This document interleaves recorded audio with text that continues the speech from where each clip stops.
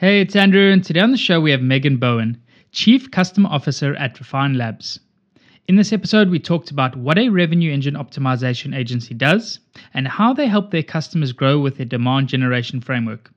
We also discussed how to measure churn and retention for technology software products that have a service delivery component, and how Grubhub successfully retains customers during the mergers and acquisitions they undertake.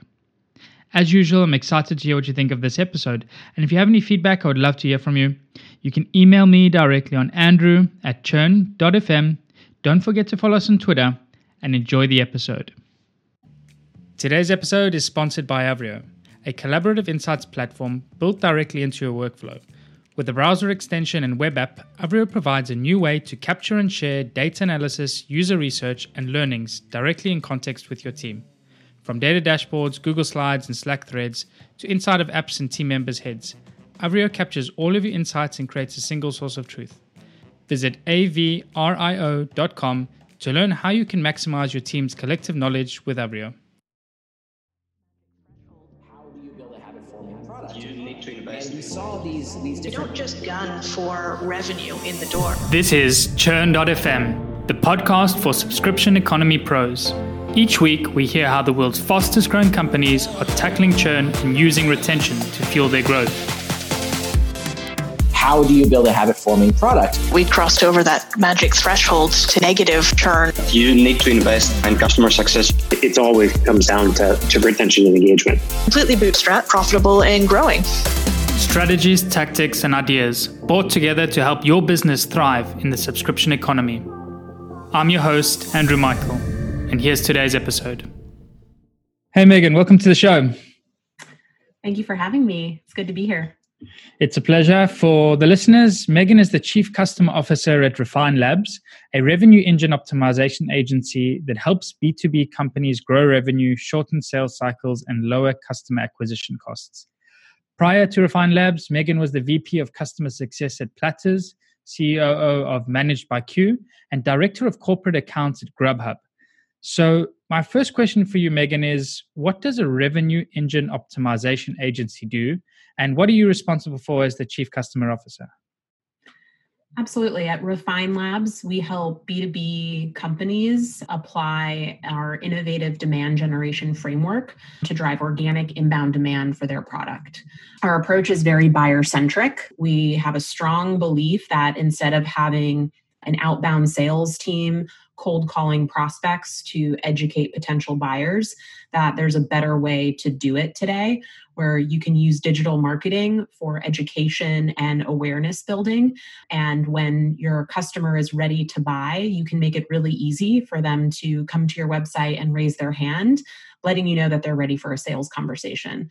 So we work with all of our customers to redefine their entire go-to-market strategy to be more buyer-centric, more educational through content-driven digital marketing, so that you have your buyers coming to you when they're ready to buy. All right, and talk us through that a little bit more. Like, how is this different from what companies currently are doing today? Like, where do you see the big differentiator between what you do and where companies maybe are making a mistake, in your opinion? Absolutely. Most B2B growth stage companies invest heavily in an outbound sales function. Sales is critical. You obviously need a sales team, but you'll often find that they'll defer investment in marketing or even customer success in favor of building a large team of SDRs and sales executives to acquire new customers. And through that, ultimately, what you're creating is a small army of people that are cold prospecting outbound to potential buyers. And the reality is there's a lot of people out there that typically are ready to buy any company's product or service. And the challenge becomes awareness and education. And so our view is, instead of reaching out to thousands of people who may or may not even want to use your product, focus on building your brand, building awareness, educating the market on what you do so that you can capture the existing demand more effectively. And they can come to you when they're ready to talk. When that happens, sales cycles are much shorter, customer acquisition costs are much lower, overall satisfaction is also higher, and it creates much stronger unit economics for a business to grow. So it's just really flipping the current model of building out a large sales team and refocusing it on smarter marketing. And given that, then you're also able to invest more in your customer success function so that once you acquire the customers, you can really ensure that they're onboarded properly and that you're doing all of the right things to retain them for the long term. Yeah, and when you talk about this then as well, because I think typically in B2B SaaS, like when you have a sales force and have SDRs focusing on outbound sales, it typically comes with a customer and a higher ARPA and LTV per customer, so you can afford to hire those sales reps. And that's typically how you would go about trying to close these larger deals. It typically doesn't work in a company where you have low ARPA and your typical customers paying you a couple of $100. And then that's also typically when you resort as well to a lot more of these tactics that you're talking. Like, how do you see this converting as well? How is it lowering costs as well? Because it is a little bit of a different flip on the approach to acquisition. I think, what do your typical customers look like? Am I correct in saying that typically be higher ARPA, higher LTV customers? So our model can really work for the Series A to the Series D, Series E company. We can work with customers from 2 million annual recurring revenue up to 100 million annual recurring revenue. So the tactics will work in all of those scenarios. Certainly for more complex enterprise products that have a higher annual contract value, often the tactics are supplemented with a sales process as well. So it's not to say that you don't have salespeople involved at all, but that the motions of the sales team are different and are optimized for discovery and qualifying whether the customers coming inbound are the right fit and moving them through a more complex sales process. So yeah, we can work with all sorts of companies. The approach will vary slightly, but it can work well. Okay, because it's what it sounds is startups and companies like Series A to Series D that have started out with an SDR approach, trying to potentially close more deals with sales, might even have a mismatch in sort of their channel customer fit, product fit, by trying to go the sales route when they could still be closing some of these deals, maybe potentially lower ACV with inbound marketing, and then setting the right people up for success further down the line with customer success.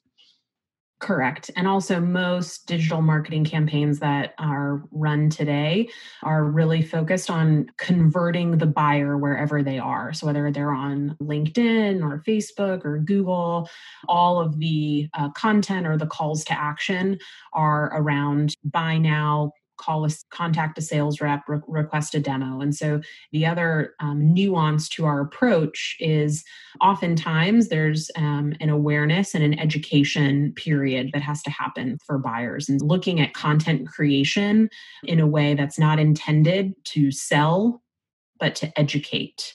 And that's an important distinction because it allows the buyer to learn and understand what that product or service does and make a determination that they're ready to use it, versus a lot of traditional digital marketing is really focused on those sales focused call to actions.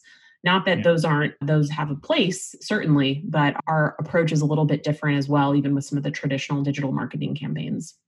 So it sounds like your campaigns that you focus is when maybe potential customers are problem aware. They realize they have a problem, but they're not sure what solutions are out in the market there. And you're really trying to educate them on what your client's product or service does and how they can help.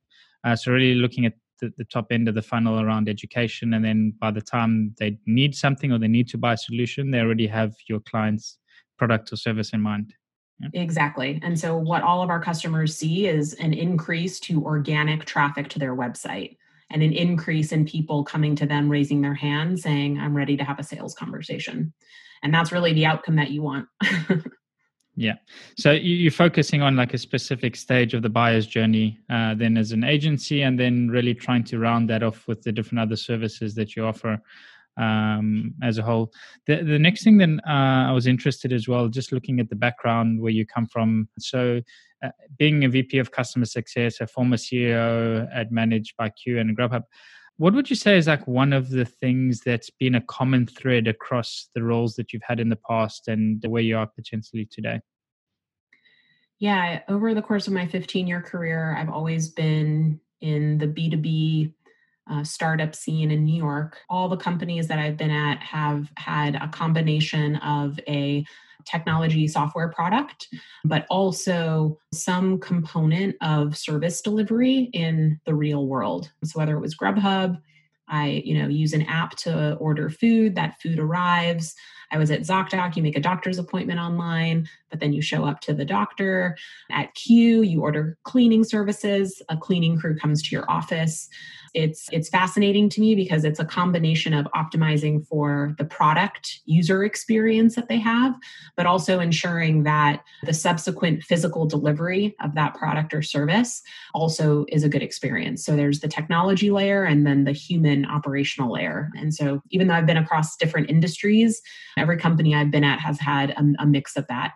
And now at Refine Labs, we effectively are 100% of a services company. So it's really taking that experience that I've had in creating a great experience in real life with humans, which can be hard to control, and bringing that with me to help design our service delivery experience at Refine Labs to make our customers successful. Yeah, I can see like the huge challenges that must come with working in a company where you not only have to worry about the services layer, but then also an additional like people layer where they have interaction directly with your product or service, and people are actually the product or service. I know obviously a lot of B2B SaaS companies have support, and you could argue that people engage with the support, but I think it's a different expectation when you have a doctor at the end of the booking, or you have a delivery guy arriving at you at your door with the product or service. I think you really need to think more holistically about your product, and it's not just software when it comes to churn and retention that could like potentially cause people to leave your product or service. So I'm interested to hear from your side then, like at these three companies you mentioned, how did you go about measuring churn and retention, and specifically like where the main pain points or drop off was happening? Obviously, I think it can be a lot more complex to try and figure out where you have opportunities to try and improve retention.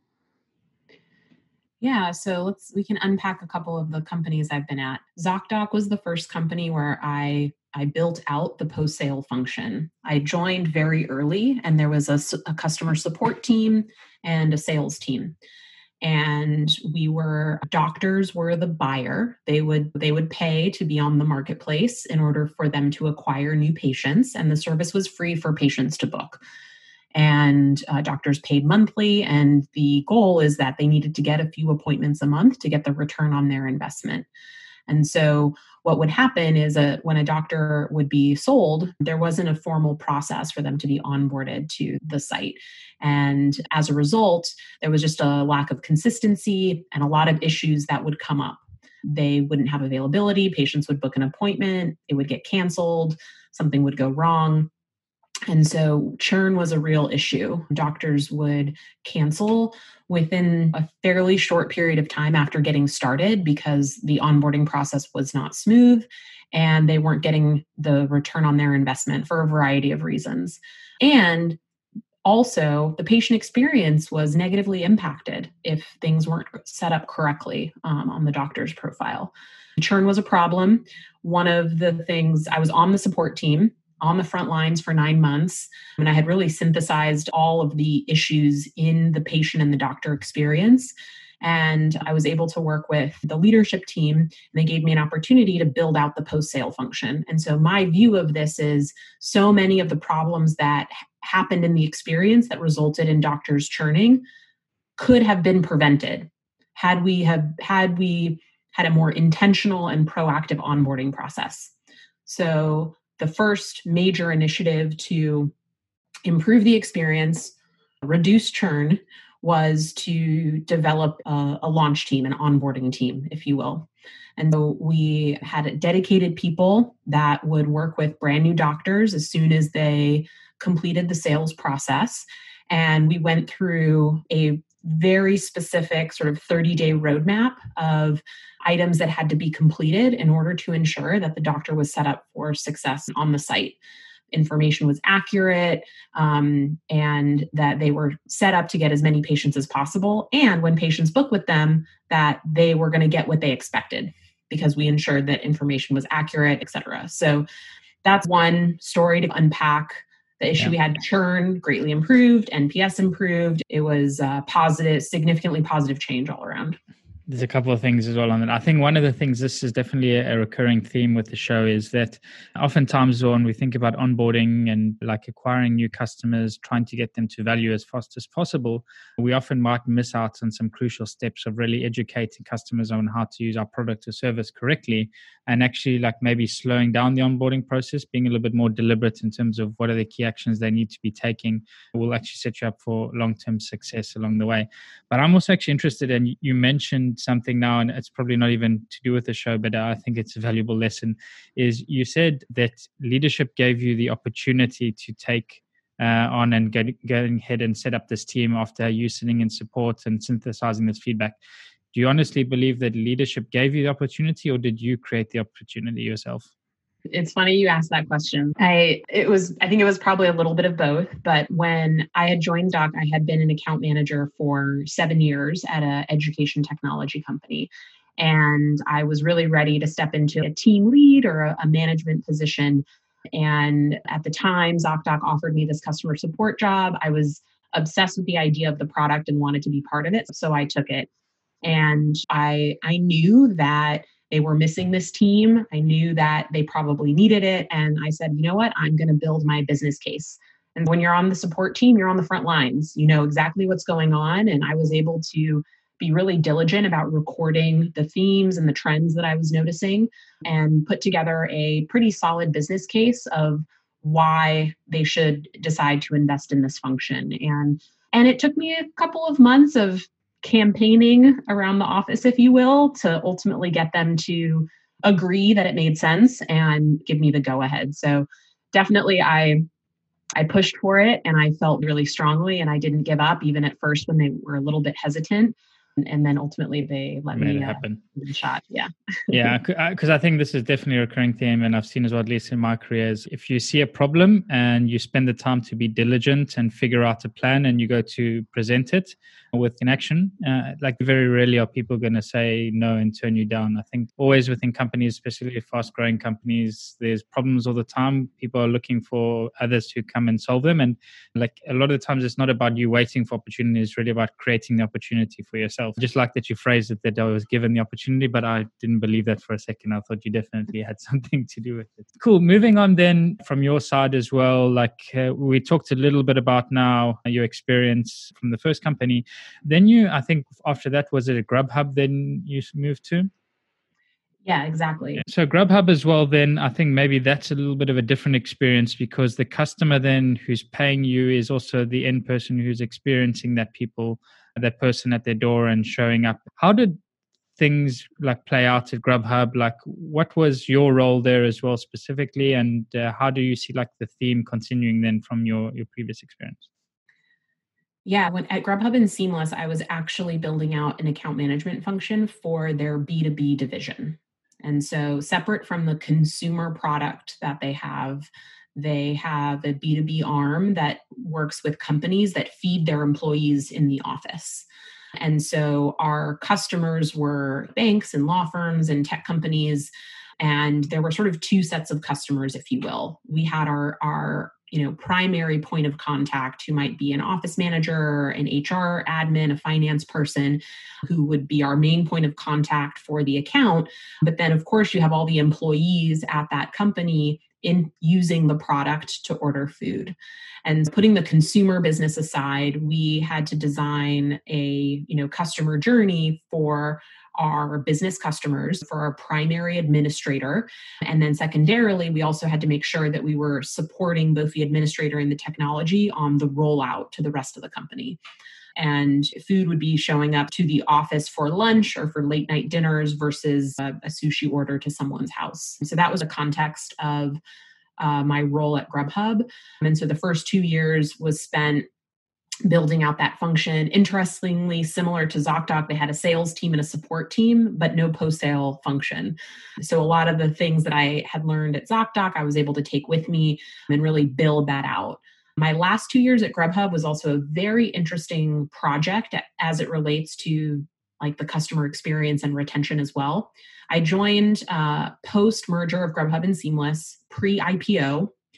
Post the Grubhub IPO, they then acquired 5 other B2B food delivery companies. And I was tasked with transitioning the customers from each of those 5 brands over to the Grubhub brand so that we could sunset those other brands and the technology. And so that was fascinating experience in change management because effectively, of course, they wanted to retain all of the customers. So how do you take a group of customers, move them from one technology to another? Inherently, there are lots of differences with features and restaurant selection and price and support, all of these different things. And so we had to map out a migration plan by brand to ensure that we could facilitate this type of transition in a way that would retain ideally all of those customers. So my time was split up into both of those projects, which were really interesting and fun to be a part of. Yeah, so I think that's very interesting. Like, I would maybe want to go a little bit deeper on the topic, sort of around the acquisition strategy, how you managed to sort of keep customers happy, if you did at all. What sort of the playbook looked like for you? I think managing the process, you probably have like multiple areas that you need to look into to understand not only bringing over customers, but then you also have the internal team and the politics that go along with that. And there must be many other variables. So what did that process look like? What did a typical acquisition look like for Grubhub? Yeah, it was a really wonderful experience to be a part of. I feel like a true lesson in really understanding change management. We wanted to make it an easy transition, an easy migration process, and of course, protect the revenue. And so it was a complex project that involved really assessing what were the features, the pricing, what was the customer experience like for each of those 5 separate companies. You know, there are a lot of nuances in food delivery, and each one of them did things a little bit differently. And so really assessing for each cohort of customers, what was that experience? What was the new experience going to be like for them? Identifying the major changes, the things that would stay the same, and putting together a communication plan with the employees, the account managers, the customer success managers of each of those companies, so that they could be the ones that had those relationships with those customers and communicate what that transition would look like. And so it involved, training a lot of internal employees and onboarding them into the broader Grubhub family, putting together communication plans, actually handling the technical cutover of moving the accounts, and then a lot of customer communication, emails, phone calls, of course, for the larger customers, a lot more proactive notice and ensuring that we were doing everything we can to create a smooth transition. The first couple that we did, certainly with the projects of that scope, they don't often go perfectly. So we had some learnings. We were staggering a lot of the migrations in an attempt to try and handhold, but we actually realized that caused more complications than it actually solved. And so as we moved on to the remaining migrations, we found having the cutover just happen on one day, just like ripping off the Band-Aid, was actually a little bit better than prolonging it further. And of course, sometimes it created a little bit of shock if maybe, they didn't see the email or they weren't able to pick up the call from their account manager. But once we got through moving everyone over, we were very successful in retaining the customers and the revenue. But it involved a lot of coordination, a lot of planning, a lot of over communication. The role of the account manager and the customer success manager was critical in leveraging those relationships to make the customer feel as good as possible. And in many cases, their experience improved. So it was a positive change. But in some cases, there were things that they got from the old company that just weren't part of the Grubhub process. And so being really upfront about that from the beginning and managing those expectations was another really important part of it. But what's so funny about change is once enough time goes by, people get used to the new thing. You know, they don't really remember the hiccups that happened. And so that the big learning for me was really investing in the internal employee training, because they're the ones that are on the front lines working with those customers. And then also for big changes, sometimes ripping off the Band-Aid is the better approach. And just making the change happen quickly and doing your best to get everybody through it as seamlessly as possible. Yeah, definitely. I think that's also one of those things that comes up a lot, I think, in pricing and packaging as well, is like when you think about, okay, we're going to experiment now, we're going to introduce new prices, and you then say, okay, like what is the grandfathering strategy going to look like? And then you start developing this plan that could lead into months, if not years, in terms of like how do you transition customers. And more often than not as well, like you say, just like ripping that band off, making that change, but being really transparent upfront and clear about it is really a lot more impactful and a lot less strenuous on the team and also on the customers. I think one of the things, like lessons for me as well at Hotjar specifically, was when we updated our pricing and packaging, and we really focused on the radical transparency component, and also then just speaking through the rationale of why these changes needed to be made and what was our commitment to our customers. And I think something that was really powerful that we did was communicate back to the customer how much the product had changed and updated since we launched the product. So we hadn't changed pricing since launch. It would be the first change. And we really just talked through, obviously, from one perspective, like where the product was when we first launched in the price versus where it is today, but then also how much money we had invested ourselves into the product. So Hotjar being a bootstrap company, pretty much everything that is earned is reinvested back into the product itself. And having that like open, transparent nature with your customers, where you can say, okay, yes, we are raising prices, but this is the value we've delivered. This is how much we've reinvested ourselves into making that product better and to redistributing that value, I think is always going to be the best way to communicate some of these tough things when they need to be done. Yeah, I totally agree. The thing I'm interested in though as well is like, there's a lot of moving parts in these sort of acquisitions for sure. And you mentioned, I think even more so like for Grubhub's B2B business side. So I think like if it's an acquisition of a B2C delivery product, like I think the experience there is pretty much the same. It would just be like how they interact with the app and how they order food might have improved or got worse slightly. But on a B2B perspective, I think you have a whole lot of other accesses to consider. So you have the relationship, like you say, with the account managers. You have the pricing structures might be different. You might have the different features that go into it. So what does that process look like bringing in an external? Because I'm sure there must have been things you saw from these other companies that you acquired that might have been better than the processes you had at Grubhub, or in other ways, like you mentioned before, like things that you just wouldn't do in your business. So how did you go about prioritizing the changes that you were going to make for each one of these acquisitions, either to your own internal processes or to the customers at the end of the day, like them having a different experience?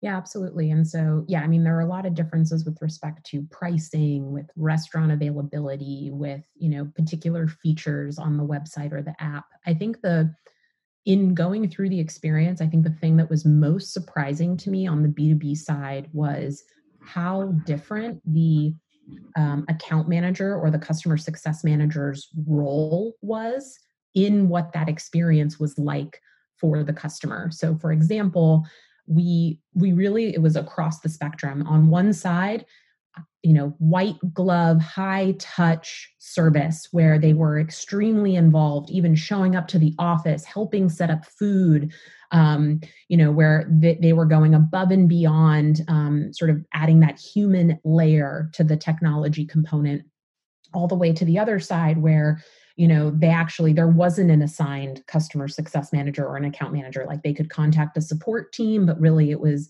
very, technology supported and focused. And so because of the massive sort of spectrum there on how involved the people were, which has a significant impact on what that customer is experiencing, that was one of the more challenging things to figure out and to coordinate. And ultimately what we did was we actually did our best to maintain that element as consistent as possible throughout the change, even though it was a little bit different per company. But for every company, we were able to bring on those internal team members who knew what those processes were, who were used to delivering that type of service to the client. And then we went through a process after that to really figure out where are opportunities where we can create some standardization. Can we pull back a little bit more? Can we add some additional layers of service to people that didn't have it? We actually also created sort of a concierge layer, and we're able to sort of monetize and charge for that extra high touch. And so that was really fascinating. It's like when you get the people involved, like the experience can feel very, very different for that customer. And so it was a fascinating thing that I wasn't necessarily anticipating before we got into the project. Yeah, I think that's incredible considering like they all had the same business and business model serving similar customers, yet from a people perspective, they had a totally different service, and like the level of touch that the customer had with humans varied quite drastically. Also interesting that you managed to as well like see an opportunity for add-ons there and like find like a white glove service out of it. So it must have been a super, super interesting process. Like if you had to do it all over again today and say, okay, like this was going to be something you're going to get started with and you're going to help a company through this acquisition, like what would be the area that you would want to start with? Like, how would you like suggest to a company like now that's maybe going through this process of having acquired a company, getting them merged into their technology stack, into their people stack? Like, what would the process look like for you doing it today again? So it was really interesting, and especially because those 5 acquisitions happened over a pretty long period of time, that there's a really weird limbo period between when the acquisition happens and when the change happens. And it creates a lot of anxiety, for lack of a better word, where customers and even internal team members are, what's going to happen? And often when an acquisition happens, that stuff isn't figured out. And so I think one of the things that in hindsight, if I were to do this over again, I would have a pretty strong sort of internal communication plan and customer communication plan of what they should expect. Even if we're not really going to execute a change for a while, we didn't have a lot of answers, and saying I don't know was unnerving to people. And so I think having a clearer path of what people could expect and communicating that effectively, both internally to the employees and externally to customers, I think is my biggest takeaway.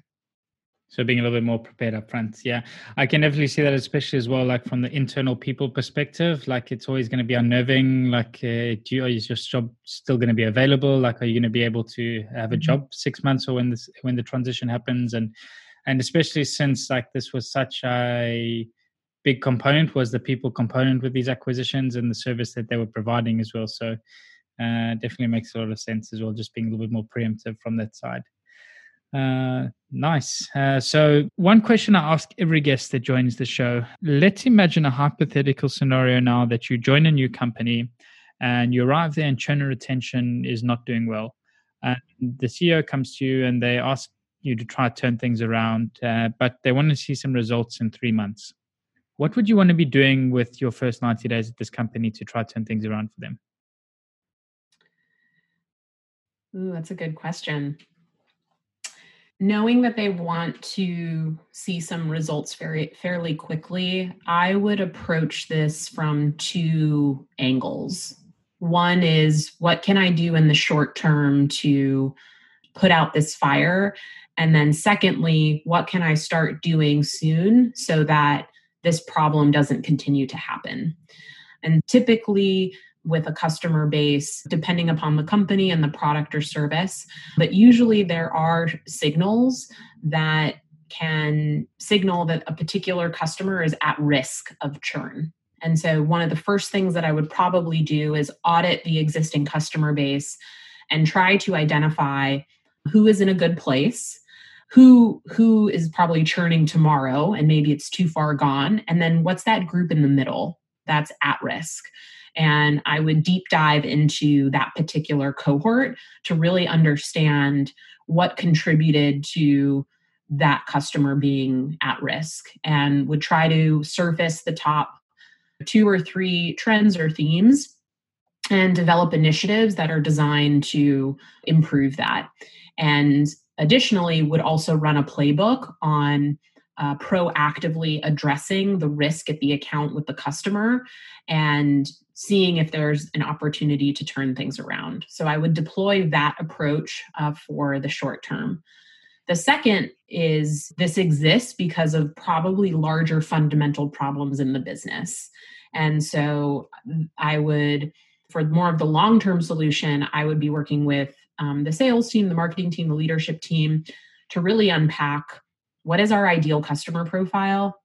Are we really marketing and selling to those customers? Are we bringing on bad customers? What does the sales process look like? Are we setting the right expectations? Are we selling to the right customers? What does that handoff look like? And then look at onboarding and see what can be done there. I often find that the root cause of churn is usually related to a poorly defined ICP, a bad sales process, or a poor onboarding process. Those are the big three. And so I can deploy some short-term tactics to stop the bleeding, but I would at the same time be tackling, those root causes as well. Yep. Where it starts, where it all starts. Who's the customer? Making sure you have a good definition and understanding. And I like as well you mentioned of sales is really not selling the wrong things to your customers and then letting them arrive and not receive the value that you promised. Interesting as well, like the thing you mentioned in the short term though as well was like looking at signals for customers at risk. What would some of those signals typically be that you're looking for? Your main point of contact left the company or is no longer being responsive.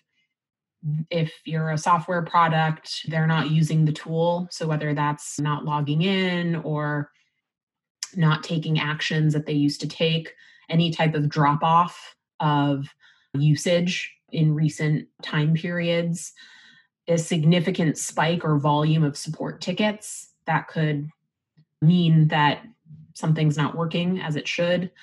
Those are some signals that I look at. Poor survey results, poor CSAT or NPS scores, if there's any survey methodology in place. Often also speaking with the customer success or account management team, they often have a qualitative pulse on which customers are not in a good place. So those are some of the consistent things that you can look at across organizations. Very nice. Quite a good list there as well to think about and evaluate in your own companies. Then last question I have for today, I see we're running up on time as well, is what's one thing that you know today about churn and retention that you wish you knew when you got started with your career?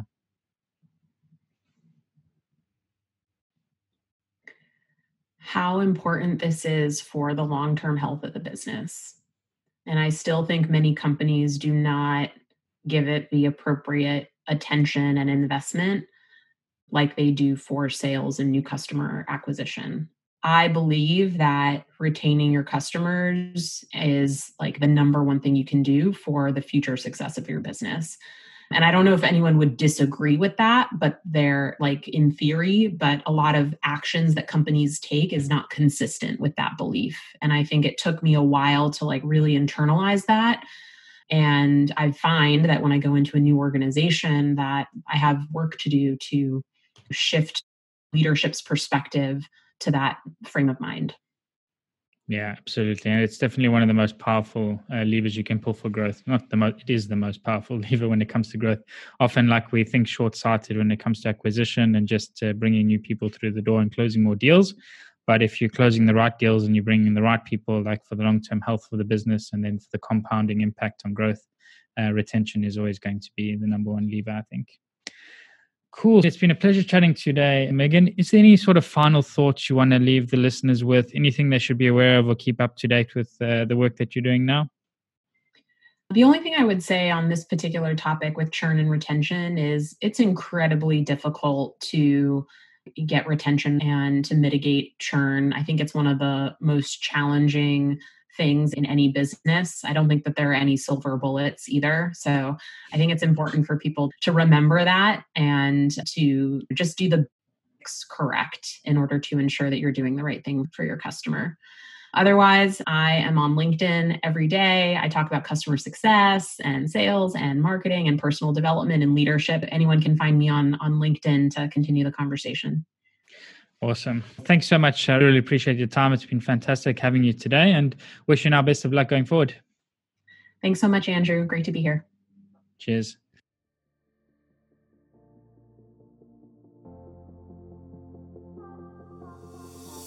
And that's a wrap for the show today with me, Andrew Michael. I really hope you enjoyed it and you're able to pull out something valuable for your business. To keep up to date with Churn.fm and be notified about new episodes, blog posts, and more, subscribe to our mailing list by visiting Churn.fm. Also, don't forget to subscribe to our show on iTunes, Google Play, or wherever you listen to your podcasts. If you have any feedback, good or bad, I would love to hear from you, and you can provide your blunt, direct feedback by sending it to Andrew at churn.fm. Lastly, but most importantly, if you enjoyed this episode, please share it and leave a review, as it really helps get the word out and grow the community. Thanks again for listening. See you again next week.